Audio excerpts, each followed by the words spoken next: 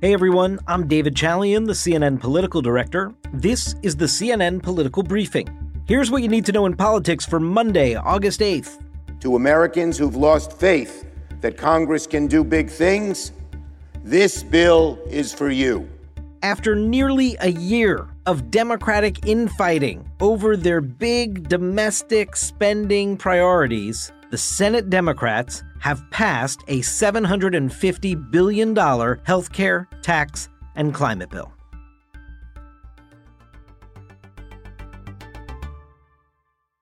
The Vice President votes in the affirmative, and the bill, as amended, is passed.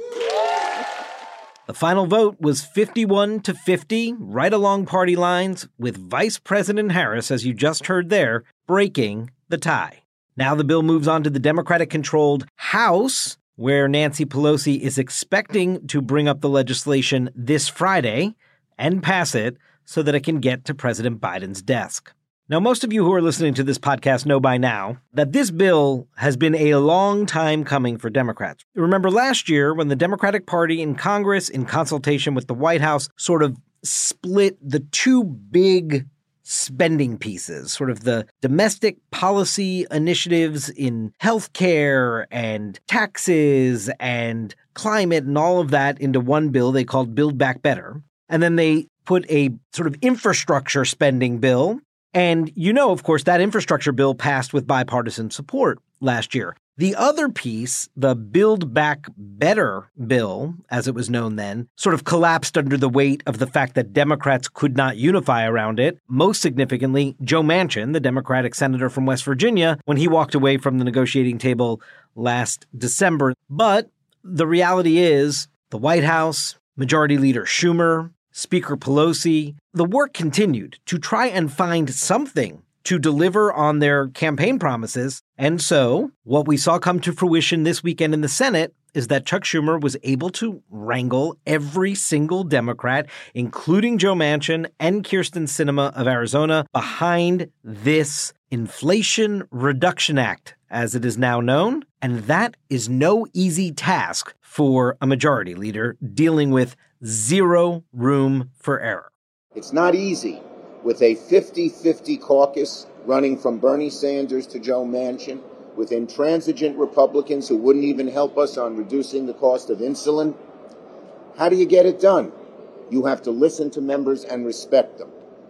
And to come to an agreement, you got to meet people. Now, according to the arcane congressional rules over there in the United States Senate, when you pass a bill using this process known as reconciliation, which is for budgetary matters and then allows you to pass a bill with a simple majority, just 50 votes or 51 votes as the case may be, and not have to get the 60 votes required for most legislation to pass the Senate.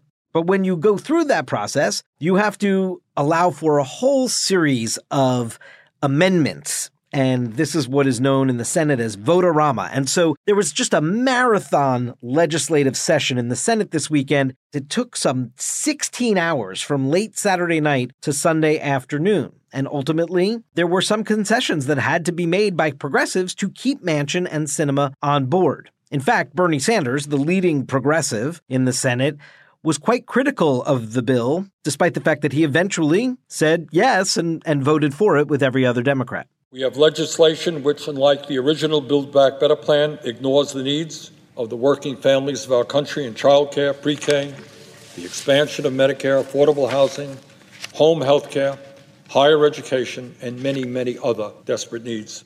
So the very big ticket items in this bill, one of which includes a goal that Democrats have been seeking to achieve for decades. This bill is going to allow Medicare on some drugs to begin to negotiate price for the very first time in hopes of bringing down costs. In addition, this bill extends the Affordable Care Act subsidies that allow people to afford the insurance policies they purchase on the Obamacare exchanges. That could be a huge savings for tons of Americans who get their health care that way. Democrats are also able to pass a provision for those with diabetes and on Medicare that places a $35 cap on insulin. That's the life-saving drug for people afflicted with diabetes, and that drug has been skyrocketing in price of late. The Democrats were not able to get that provision to include people who have private health insurance coverage. So that's just for folks on Medicare. This bill would also reduce the deficit and be paid for through new taxes. That includes a 15% minimum tax on large corporations and a 1% tax on stock buybacks. But perhaps the single biggest ticket item in the bill, and there's a lot in there, folks, if indeed this passes the House and President Biden signs it into law, it will represent the single biggest investment dealing with climate in U.S. history. About $370 billion. This bill will kickstart the era of affordable clean energy in America. It's a game changer. It's a turning point. Now, as I said, after a year of Democratic infighting, Joe Manchin and Chuck Schumer actually hammered out this deal largely in secret for quite some time, and then sort of sprung it on the Senate that a deal had been reached and that Manchin was on board. And that, of course, angered Republicans who also believed that this Democratic spending bill had been left for dead to their happiness. They don't want to see this bill passed. A lot of the Republicans had some not so nice things to say about the West Virginia Democrat. I think a lot of Republicans feel like they were duped by Joe Manchin. The senator from West Virginia has engaged in a gigantic Olympic-worthy flip-flop. That's what the people of West Virginia are asking their Senator Joe Manchin. Why? And one Republican senator, Lindsey Graham of South Carolina, was on the Senate floor this weekend as part of the debate, making the case that this administration and this Democratic Congress doesn't have a great track record with their government spending. And he said that is why he believes this will actually, at the end of the day, do more damage to the American people than good. So you're the same people that told us if we passed American Rescue Plan, all would be well. We're at 9.1% inflation. You're increasing gas taxes. Now you want to expand Medicare. This is going to hurt the American people. Stop the madness. Vote no.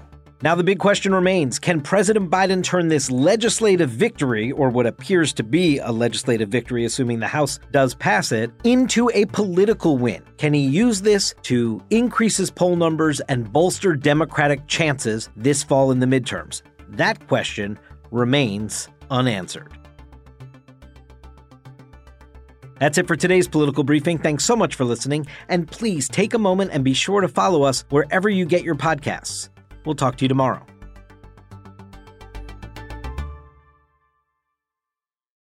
Over 37,000 companies have already made the move to NetSuite. Backed by popular demand, NetSuite has extended its one-of-a-kind flexible financing program for a few more weeks. Head to netsuite.com/briefing. netsuite.com/briefing.